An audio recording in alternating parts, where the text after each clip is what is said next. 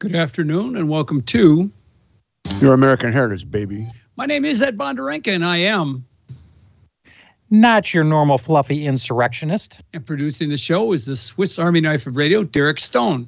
Derek hosts Stone Cold Sports Truth Sundays at noon 30, right after my friend Sean Todd hosts The Intersection at noon, because The Intersection is not your normal fluffy Christian show. You should listen to both. Not to mention the Saturday lineup of Abolitionist Roundtable at 9 a.m., Trigger Talk at 11 a.m., and Moment of Clarity right before this show at 1 p.m. And if you missed any, go to the podcast page at whamradio.com, WAAM radio, all one word.com, to catch up or share with your friends. Your American Heritage is on Spotify, Apple, or Google Podcasts, and you can subscribe. Boost the signal. Be a Paul Revere. Get the word out. The word is, it's day 944 of the coup. The theft of the American government by enemies both foreign and domestic. Now we are engaged in a great civil war, testing whether that nation or any other nation so conceived and so dedicated can long endure. That statement is as true as it was in 1864. There's a war going on for control of America and you. Remember, this country was founded on the notion of individual liberty and God-given natural rights.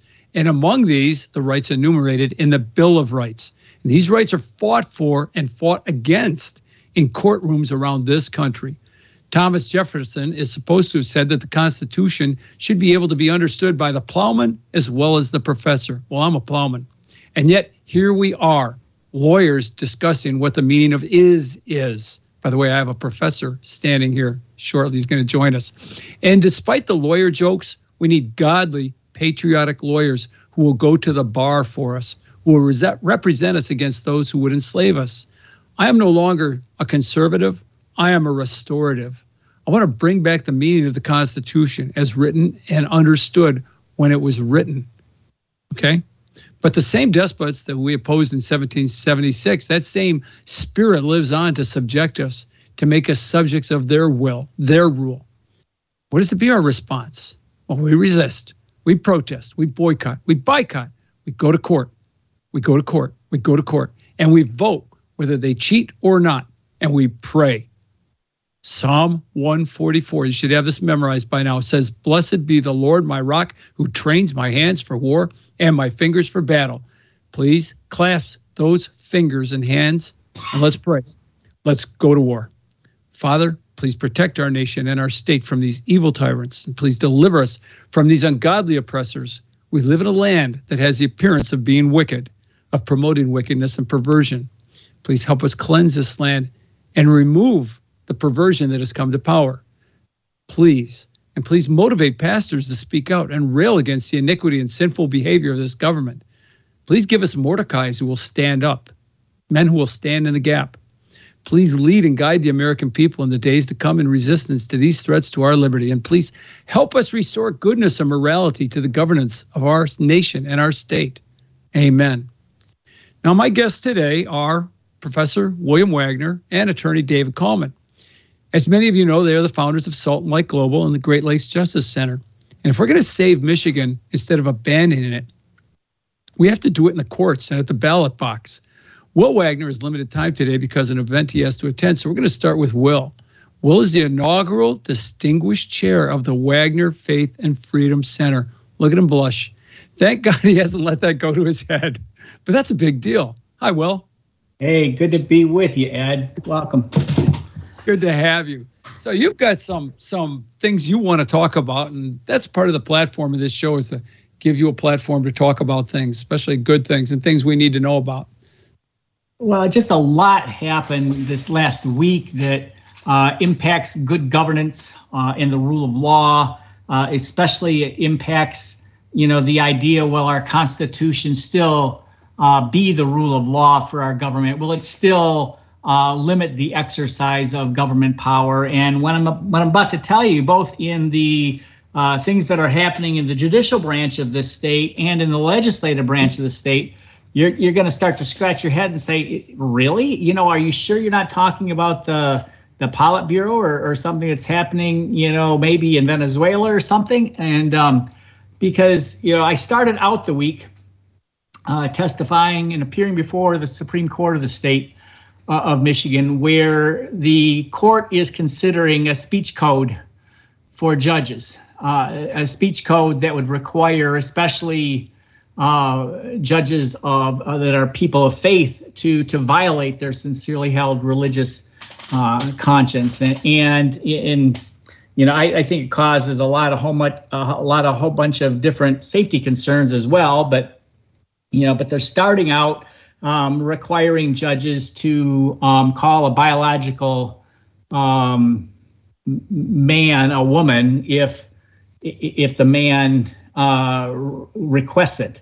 Are they, if they're going to do that, are they also going to let that man go in the woman's bathroom? Is the man charged? If the man's charged with raping a child, is he going to be allowed to be in the prison holding place with people of the other sex? I mean, it's just, sometimes you just got to scratch your head when you see what the government's doing, just from a common sense safety perspective, but from a constitutional perspective, to compel the speech, to compel the expression of a judge, and require them to say certain things, and require them not to say other things. It's like, wait a minute, this is supposed to be the Supreme Court this is supposed to be lawyers, and we're supposed to understand the Constitution, and I believe there are a number of very good justices that see this problem, and I'm hoping that's the case, because we made persuasive arguments that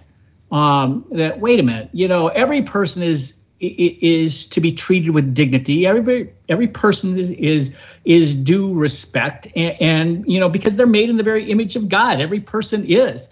That's not what the question is here. The question is, when you're doing that, are you going to do it in a way that comports with the Constitution, or are you going to all of a sudden say that First Amendment doesn't matter anymore? And so a few days or a little bit just prior to that testimony, I appeared in front of the legislative branch, and we submitted written testimony because, of course, the legislature now, again, very Politburo-esque, is giving very little notice of when they're going to change public policy that affects the whole state.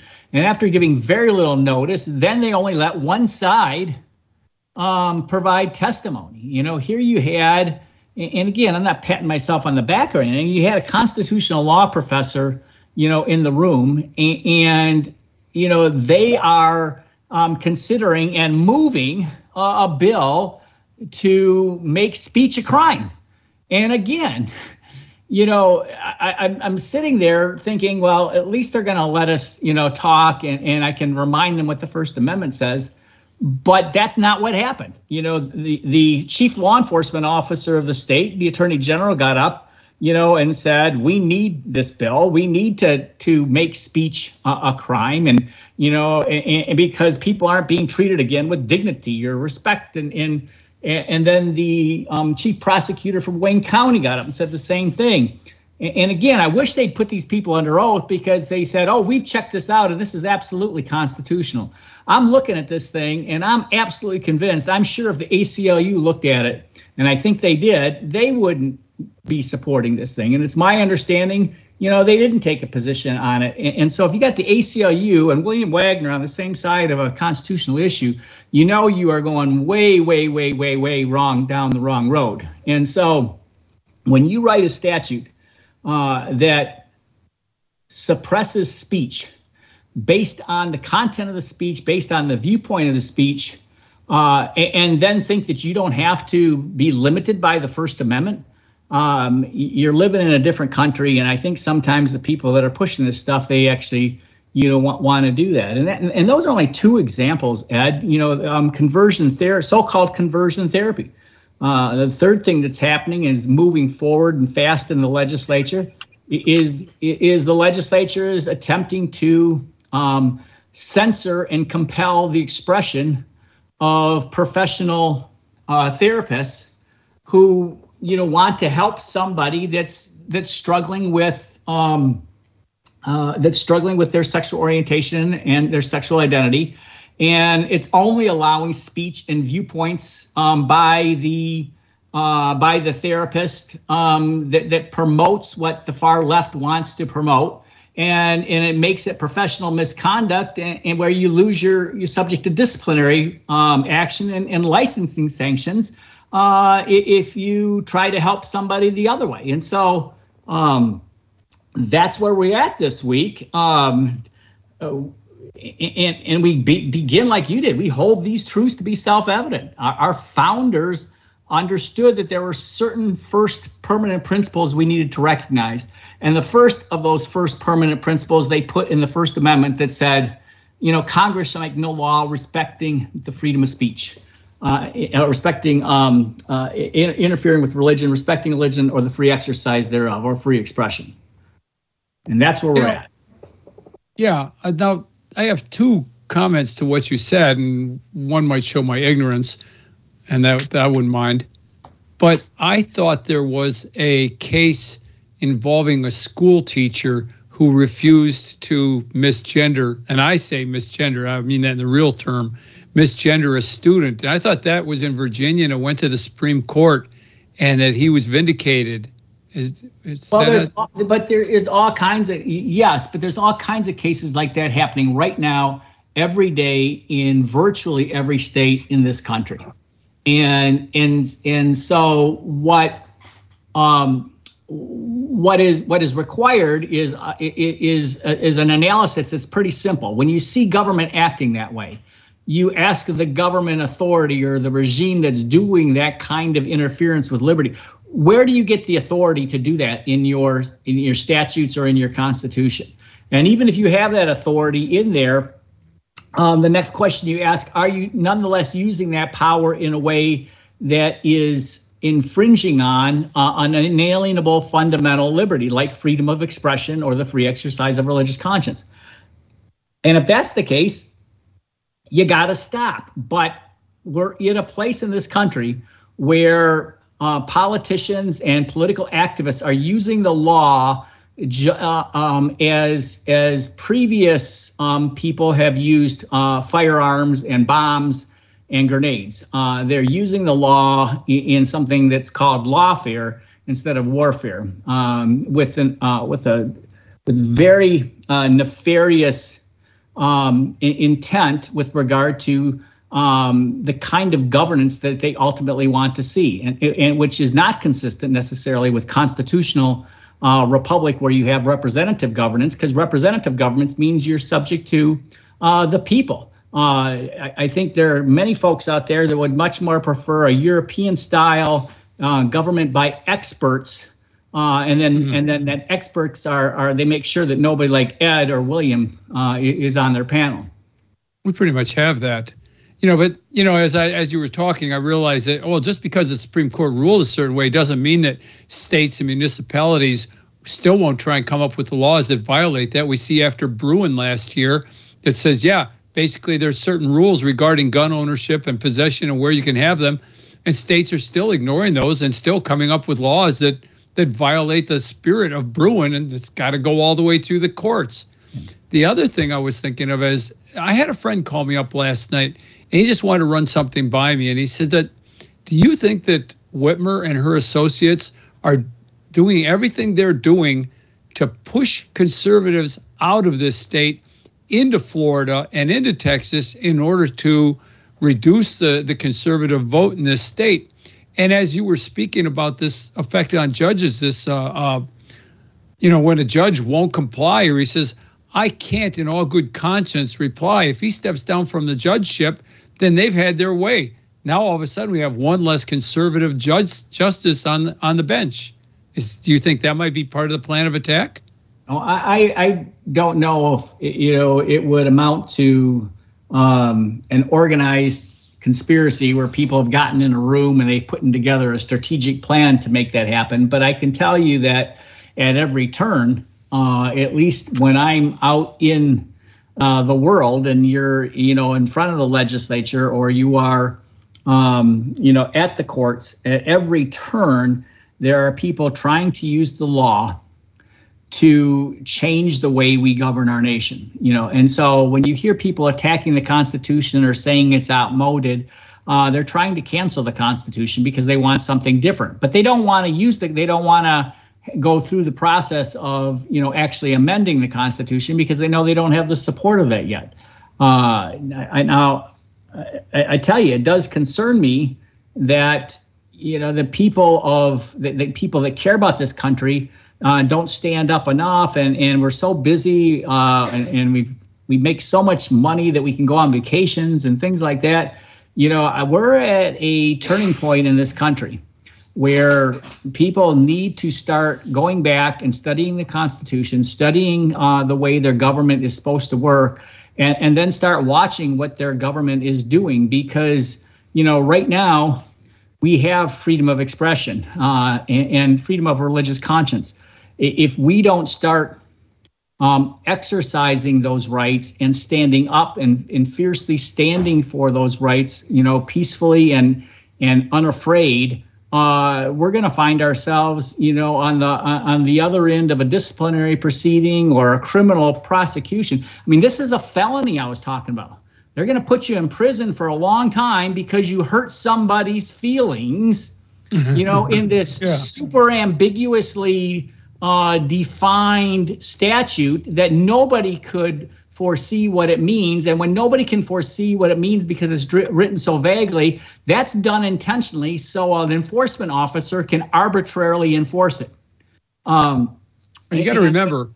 Go ahead. You got to remember, words are violence. Remember that words are violence. So calling a guy a girl and vice versa, or calling a guy, let's put it that way, that's violent because, you, like you said, you hurt his feelings, and hurt implies harm and violence. Well, and if you can define these words like harass or intimidate, these other words that they've put in that statute in such a way, and again, go look at it. I mean, they define the word harass using the word harass. Harass means to harass. Intimidate means to intimidate. And when you do something that vague and ambiguous and overbroad, the regime that has the enforcement authority then can pick and choose who they want to target. And that's becoming something when you weaponize a justice system and you target a person as opposed to prosecuting a crime, that's a very dangerous slope that you're starting to go down. And, I tell you, I've lived in countries where, democracies were being rebuilt and we're in the middle of civil war.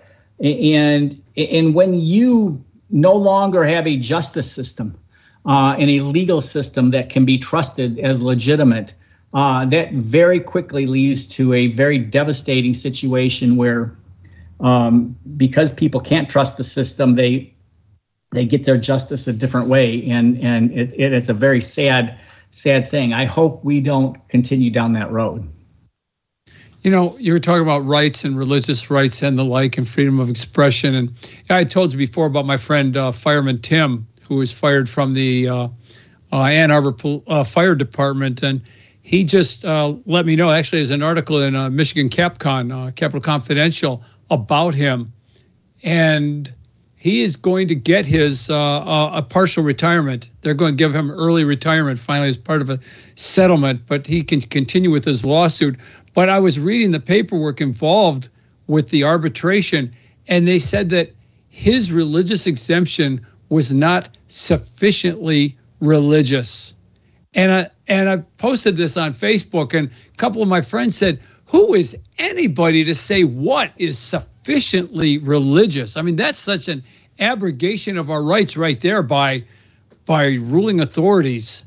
And it's either being written by, a lawyer who doesn't know what they're talking about, or one that does and is doing something nefarious, because that's a very settled question. I mean, there are some things where you can argue both sides of a question, but the U.S. Supreme Court has definitively made clear that the government authority does not get to say what you just said. And so, yeah, exactly. Whether somebody has a sincerely held religious belief, is that's the person's belief, not the church's or not the guy's pastor, but what's his belief.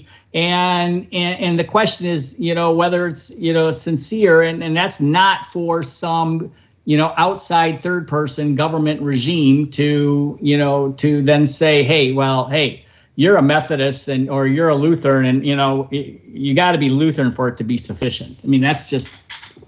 Well, that goes back to the discussion earlier where, we're talking about these justices, these judges who are being told they have to behave in a certain manner. And to my, layman's opinion, I'm the plowman here, but to my understanding, the Supreme Court ruled already you can't make somebody use the wrong pronouns. And yet here we are. But Ed, you got to be careful on that, because first of all, and I got to be careful too, because I don't know all the facts of the case you just talked about. So there could be a lot more other things that are going on that I don't know about. But it's just because of Supreme Court rules. You got to be careful on what we say here, because when somebody wins, that doesn't mean that they've ruled on an issue. That's a very, very different question than have they ruled on a particular question of law. Did they hear arguments on it, or did they just agree not to take a case or something like that? Those are two very, very different things. In fact, you can sometimes win in the Supreme Court as the plaintiff, as the person that's the appellant before the court, but then the law is horrible. Yeah, and so the Baker case in Colorado, religious liberty cases where they, where the person that wanted to have baby Jesus on the courthouse steps won metaphorically, but they lost basically because the rule of law said, well, there were so many other secular things around, this baby Jesus that maybe the whole thing was secular. So therefore, then it's okay. Well, the Christian guy won there, but he really didn't, because even though he got to have baby Jesus there, the rule of law that the court handed down was horrible. It said you had to have a lot of secular stuff around it to make it okay. That's since been overruled, but that's where it was at that time. You got about a minute before you got to go. Was there anything you wanted to promote or mention before? Well, you got Dave Kallman waiting in the wings. Thanks for giving me that opportunity, because actually Salt and Light Global, we've been around for 10 years.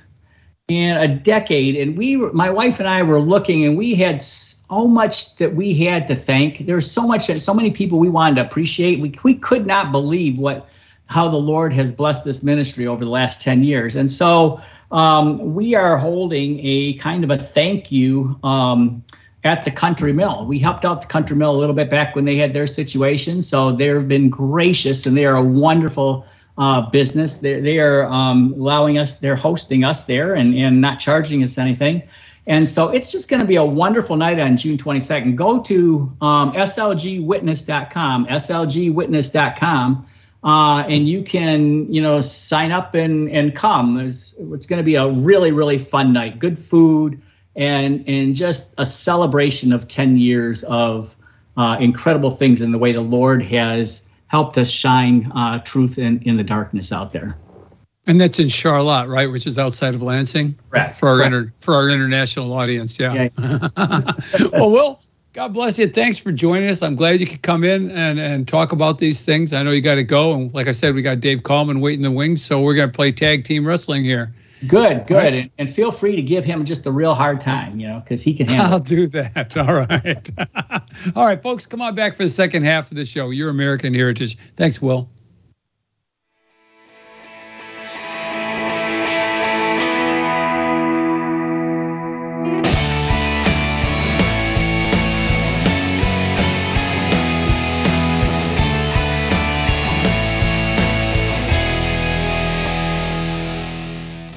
We were made to be courageous. We were made to lead the way. We could be the generation that finally breaks the chains. We were made to be courageous. We were made to be courageous. We were warriors on the front lines, standing unafraid. Well, thanks for returning to Your American Heritage, baby. I'm getting better at that. That's Theron Hughes announcing Your American Heritage, baby. And I'm your host, Ed Bonderenka. And joining me is David Kallman of Kallman Legal Group and Salt and Light Global. So, hi, Dave. Welcome to the show. Glad you could join us. Good to be with you, Ed. I know that your legal firm, which is Kallman Legal Services, right? I get that right this time? Kallman Legal Group. That's odd. I thought it was commonly. Oh, that's right. I did write it down correctly. Never mind. Kallman Legal Group is representing the county of Ottawa after a voter takeover of the county there. And I had a guest on a few weeks ago, Pastor Matt Truhella, and he's written a book called The Doctrine of the Lesser Magistrates, which encourages people to work at the grassroots, take over lower organizations and stand up different, municipalities, counties, and then states. And the lesser magistrates are important where a lot of the decision making goes, and how oftentimes we have the moral authority to ignore the greater magistrates when they break the rule of God or the rule of law. So he had this to say. It was kind of interesting. And on Wednesday, I'm in Ottawa County. I forget, but it's the county seat, whatever that is. Listeners, avid listeners of this show will remember that our friend Dave Kallman, Dave Kallman is his legal firm is the representation for the county of Ottawa after the election there throughout the Wokies. They removed the county motto. They changed it. They removed the I don't know if it's a DE&I officer or a ES&G officer, somebody like that, and basically, they've taken control of their county. I'm surprised you're not going to be in Livingston County because their sheriff is standing up too. This is exactly what we're talking about, the doctrine of lesser magistrates, right? Yeah, exactly. No, the Ottawa County, I think so highly of them. Like, we have a Rumble channel called Defy Tyrants, just so your listeners know if they go to Rumble. Okay, and there's more about that. And so that's a great thing. And that you are involved in Ottawa County, that they would actually turn to your legal group for help there. And are you aware of any other counties around the state that are standing up? Yeah, I've had conversations that you could talk with of. I really can't name names at this point of counties, but I've talked to probably 3 or 4 other counties, county chairs, things like that, where they're taking stands to try to bring back some sanity to local government. But it's just not getting the same coverage that Ottawa County seems to be getting. But there are people and school boards around the state too, where parents are taking back their school boards and to try to stop some of this craziness that's going on in the schools. So it's an important thing. I think people need to get out, organize locally, because this is where you can really have an impact, and vote in people of like mind, to these various positions, trustees of townships, county commissioners, in the various positions on school boards, that sort of thing, and start impacting your local community. I have a friend, I actually met him through doing this show. After one show, he ended up at my front door, which is kind of scary. He's a big guy. And when somebody, comes to your front door that you don't know after you've done a broadcast like this, you're like, oops. And he was agitated. And I thought, wow. So I invited him in very, very carefully. And I won't say that I had my hand on my holster, but, you just want to be careful. But I was friendly, and he came in. And he was all excited. Oh, excuse me. Got a frog in my throat. And he was all excited and says, what can we do about what's going on? And he's become an activist. It's really great. And he and some friends went and met with the sheriff of Livingston County. And they had a chat with the sheriff. And I'm suggesting that other people do the same thing, that they talk to, besides the other elected representatives, the sheriffs, and say, like, hey, are you going to stand up for our rights, or are you going to arrest us? And we've had some sheriffs around the state who've said, you know what, I'm not going to enforce illegal, unconstitutional gun laws. I have a responsibility to the Constitution of the United States, and I wish more people felt that way. Mm-hmm. Well, there is a difference when you have a prosecutor, for example, or a sheriff, where they make decisions on whether or not they're going to enforce a particular law, because they have the discretion to do that. A prosecutor can look at a case and say, yeah, the technical elements of the crime are met, But for whatever reasons, whether it's constitutional reasons or it's simply, mitigating factors in a particular case, that prosecutor can say, I'm not going to prosecute. They can refuse. Or source told them to. So, or source told them not or whatever. to. Yeah. Sure. But prosecutors and sheriffs have a little different ability to exercise discretion, more so than, say, a county commissioner or a township trustee or something like that. Now, you're really starting to get into issues of civil disobedience, and you have laws like, remember a couple of years back, these county clerks around the country that were refusing to issue same-sex wedding marriage licenses, things like that. Those are ministerial actions.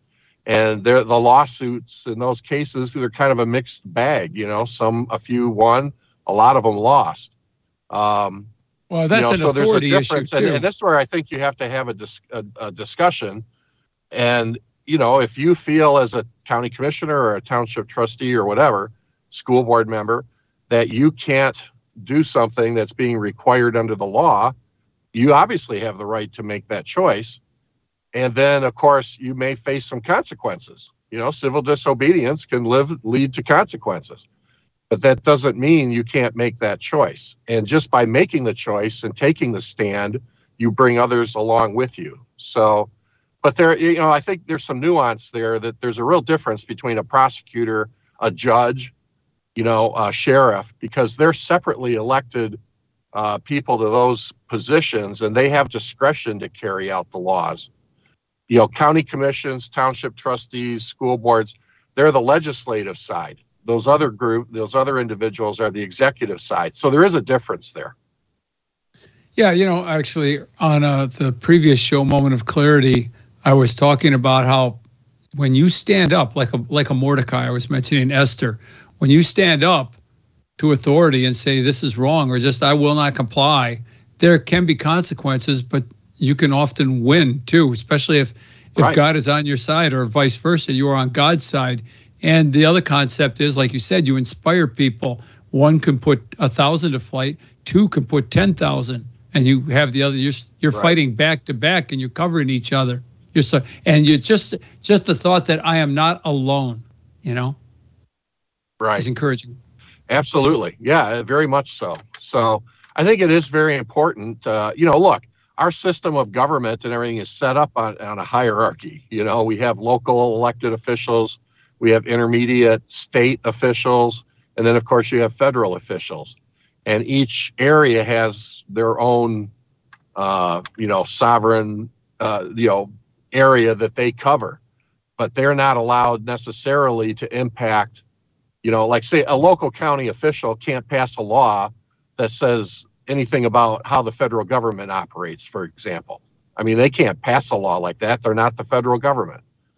But vice versa, if the federal government passes a law that a local county official that impacts them and they believe is unconstitutional or whatever, then of course they have many ways to fight that. Like I said, from civil disobedience to filing lawsuits to doing all sorts of things, appealing to the federal magistrate, whoever's involved.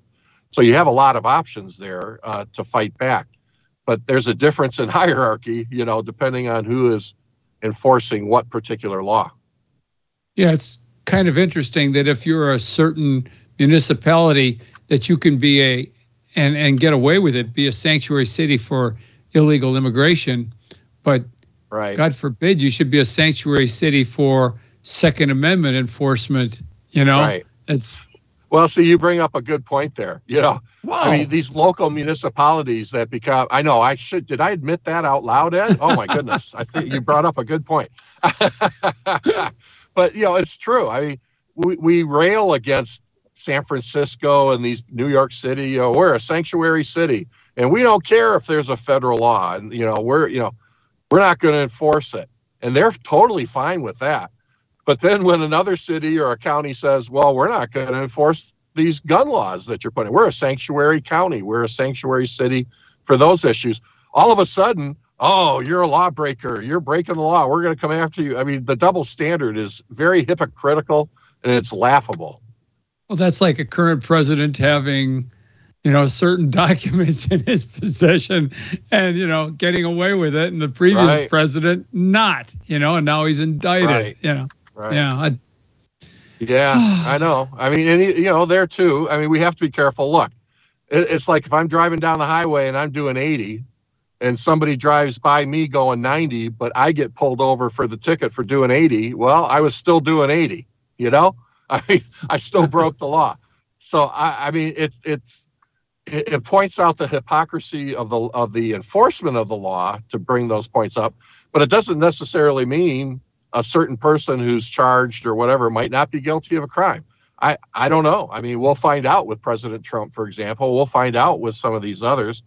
It's very suspicious, and everybody at this point, we tend not to believe anything that the FBI or anybody else at the federal level says, because they politicized and weaponized everything.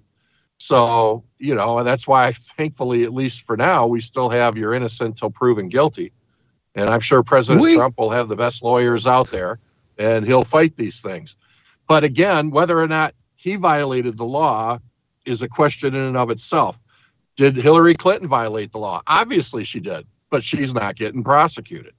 And it shows the hypocrisy again. And it shows how this is what's driving the distrust of the American people. We don't trust them anymore because they are applying these laws in a favoritism kind of a way. Wink, wink. If you're on our side, you can get away with it. But boy, you spit on the sidewalk and you're against us, we're gonna come after you, guns a-blazing. And people don't like that. That's just an inherently, unfair, biased process, and people don't like it. And I think the Democrat Party had better watch it. I think this could backfire on them big time. Oh, this is I believe the Democrat Party is gonna get Bud lit. I really do. Hey, that's a term I just made up. Bud lit. I like that one. Another good one, Ed. Man, that's wow. Twice in one show. I mean, I said, man, I don't know. I can't handle this.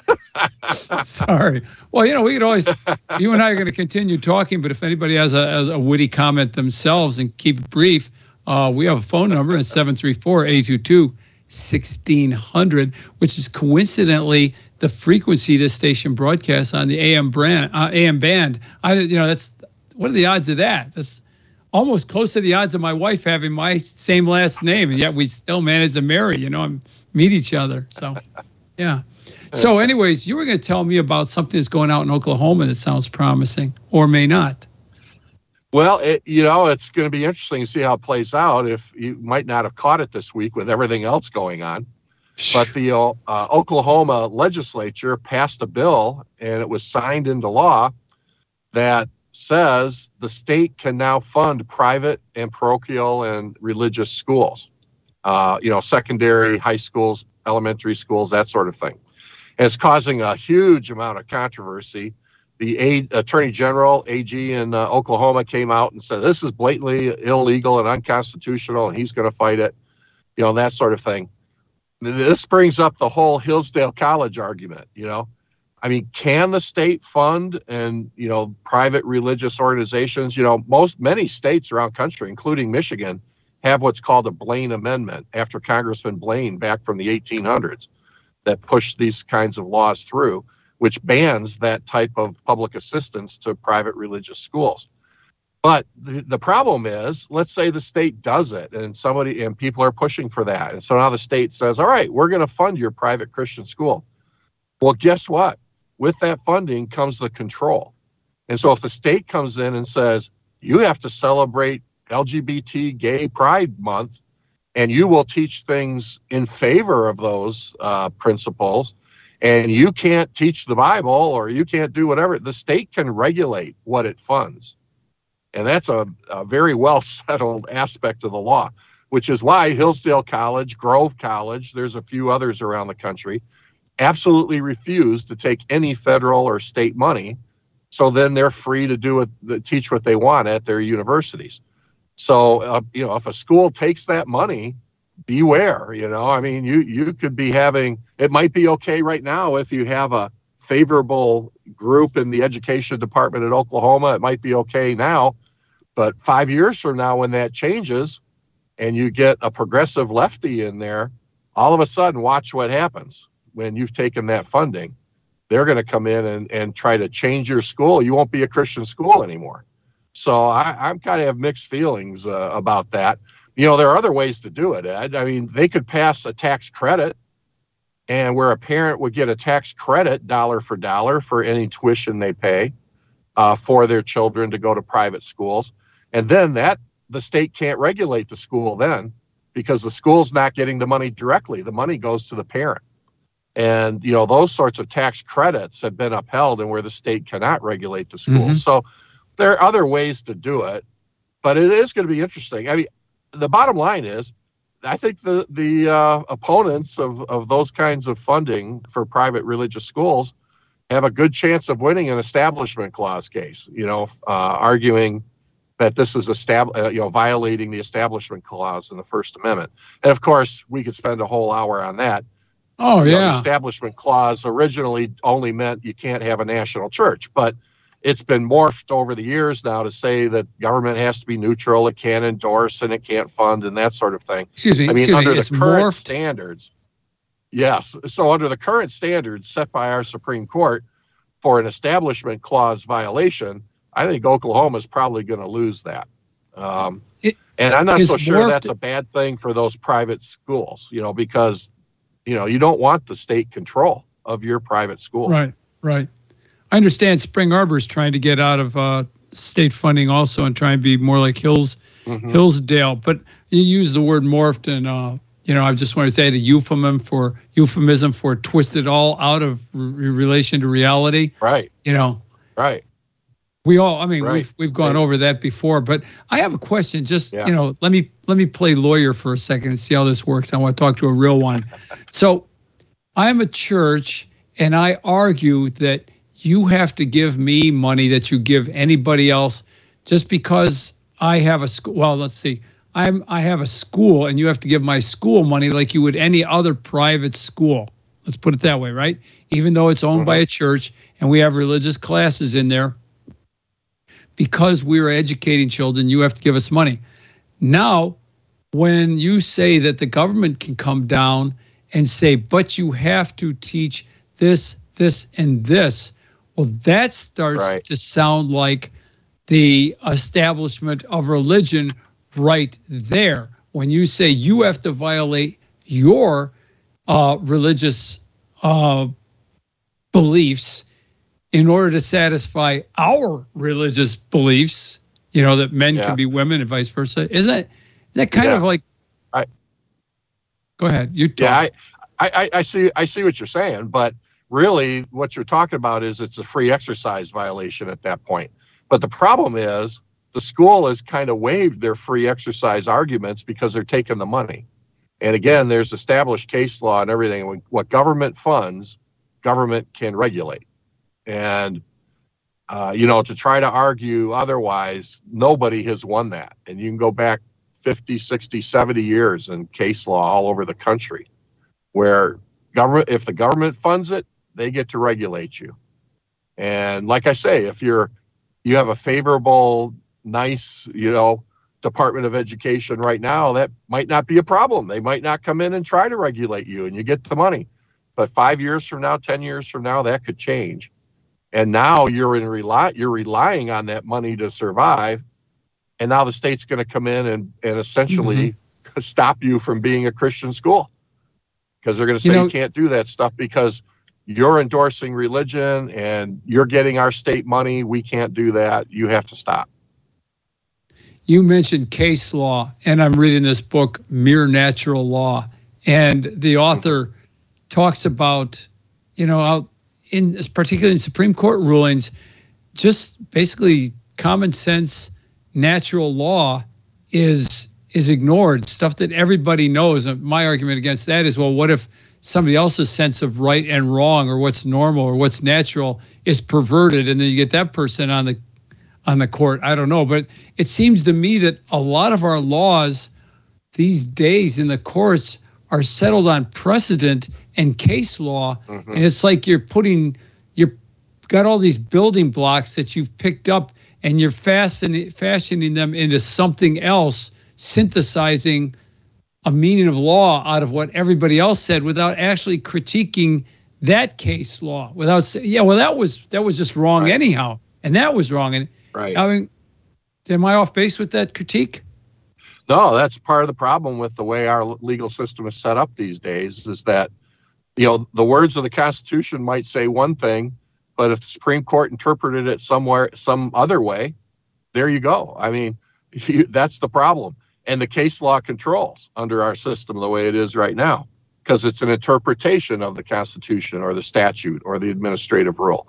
So, for example, you know, last year in the Rauschworld case, our Michigan Supreme Court took a word in the Elliott-Larsen Act, the word sex, that for 50 years, everybody knew and understood it meant biological sex, male and female. That's all it meant.